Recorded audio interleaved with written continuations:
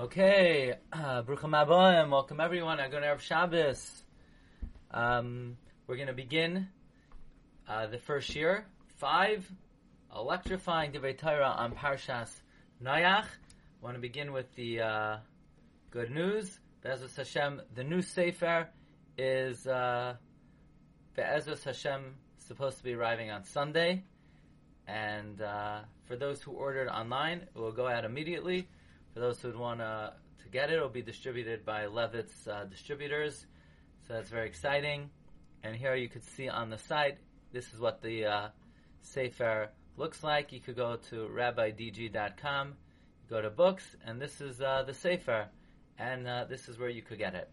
Okay, so on our site, rabbidg.com, we're going to first see some of the Divrei Torah on the Parsha, which is called Elevate Your Shabbos Table. We thank the Levitan family for transcribing these shiurim. Here, let's see if we could access Parshas Noach 5782. Here we go. Beautiful. Okay. Let's start. Let's see if you could see this.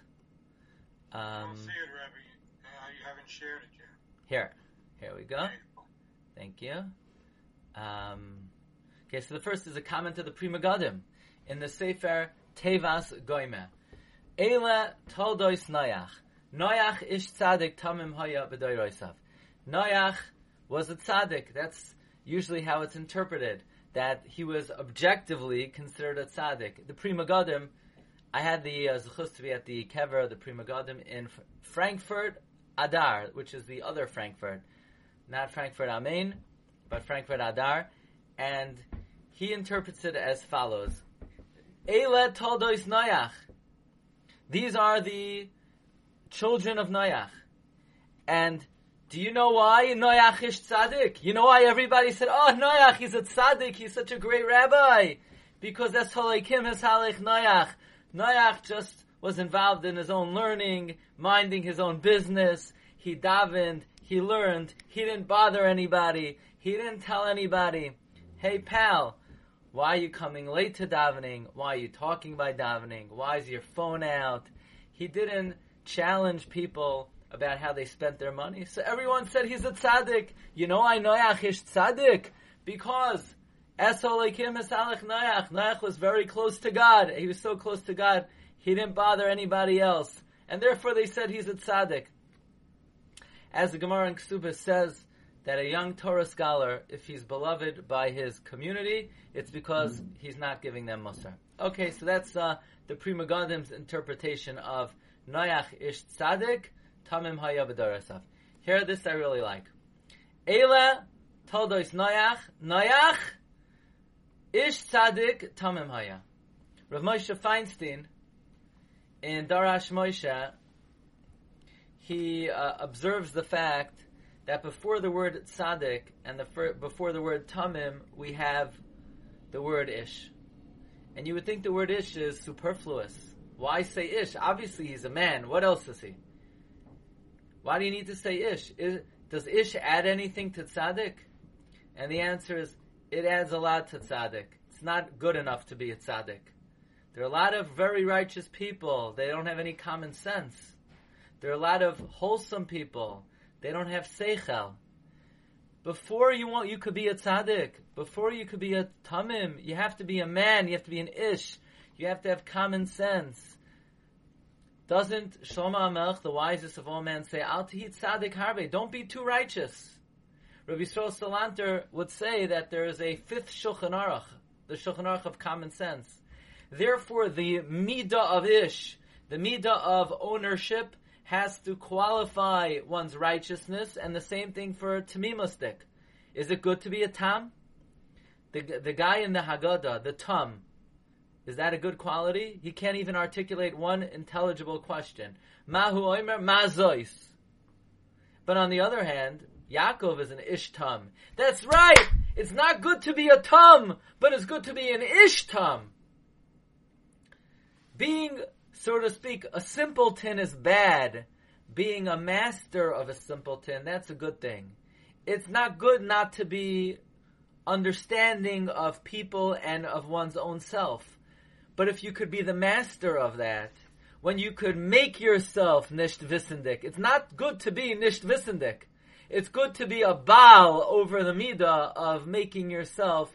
You don't have to, you should know everything, but you don't have to act as if you know everything. Whatever people tell you, listen to. But you don't have to act as if you're paying attention to it. You don't have to take everything to heart. You don't have to be an Ibra Chacham. But you have to be the Baal over these midos. Tzidkus, Tamimus, is good if it's preceded by Ish, says Rav Moshe Feinstein. But if you're just a tzaddik and just a tamim, you're missing the main ingredient. Okay, here's a good one. Rabbi Shua Leib Diskin says, so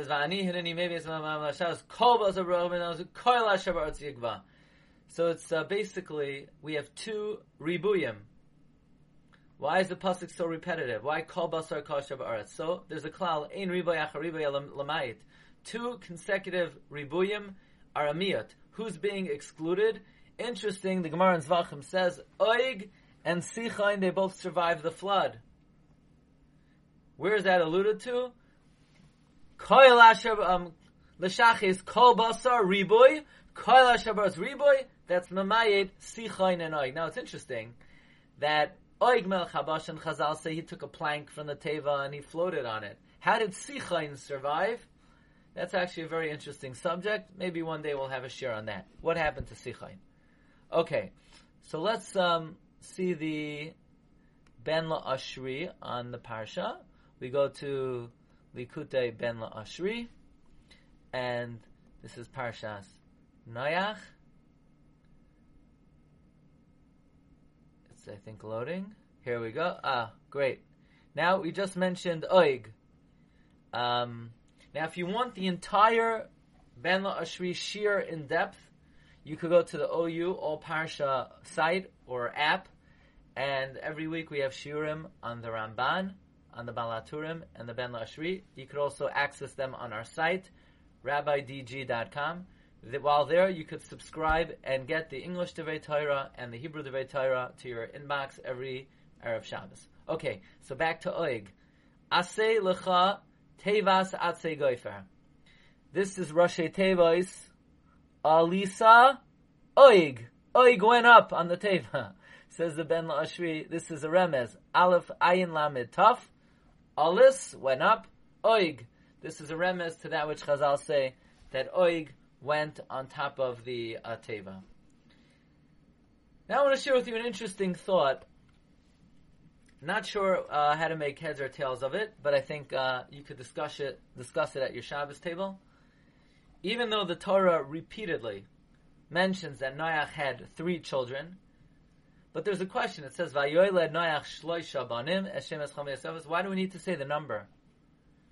Isn't it obvious that if you count Shem, Cham, and Yafes, it's not rocket science, it's 3. Why do I need to say the number? The Ben La'ashri quotes an amazing thing. He says that if you look in the historical records of the world, it's recorded that Noach had a 4th son. His name was Yenuki. It's even recorded in the Sefer Seder Hadoros. And this child was born to Noach after the Mabul, from a different wife. Now, I don't know how that's possible, because we know that Cham was Masaris, his father, because he didn't want to have to contend with yet another brother to inherit the world. But that's the report. And the Ben La'ashri brings that this son Yenuki, he was an astrologer, and he was a expert in planning and scheming warfare, and actually Nimrod was trained under the son of Noach, Yenuki, how to be a conqueror. But this Yenuki was so immersed in studying astrology and warfare, he never married, he never had children. And therefore, the Ben La'ashri says he's actually alluded to in this pasuk. Why does it have to say that Noach had 3 sons? No kidding, he had 3 sons. So by the way, I would say, the Torah is saying, don't accept the reports of the nations of the world that he had a 4th son, and that's why the Torah says 3, not to make the mistake that he had a 4th. No, but the Ben La'ashri, he's willing to go with this tradition, And he says that's why the Torah calls them banim, shloisha banim.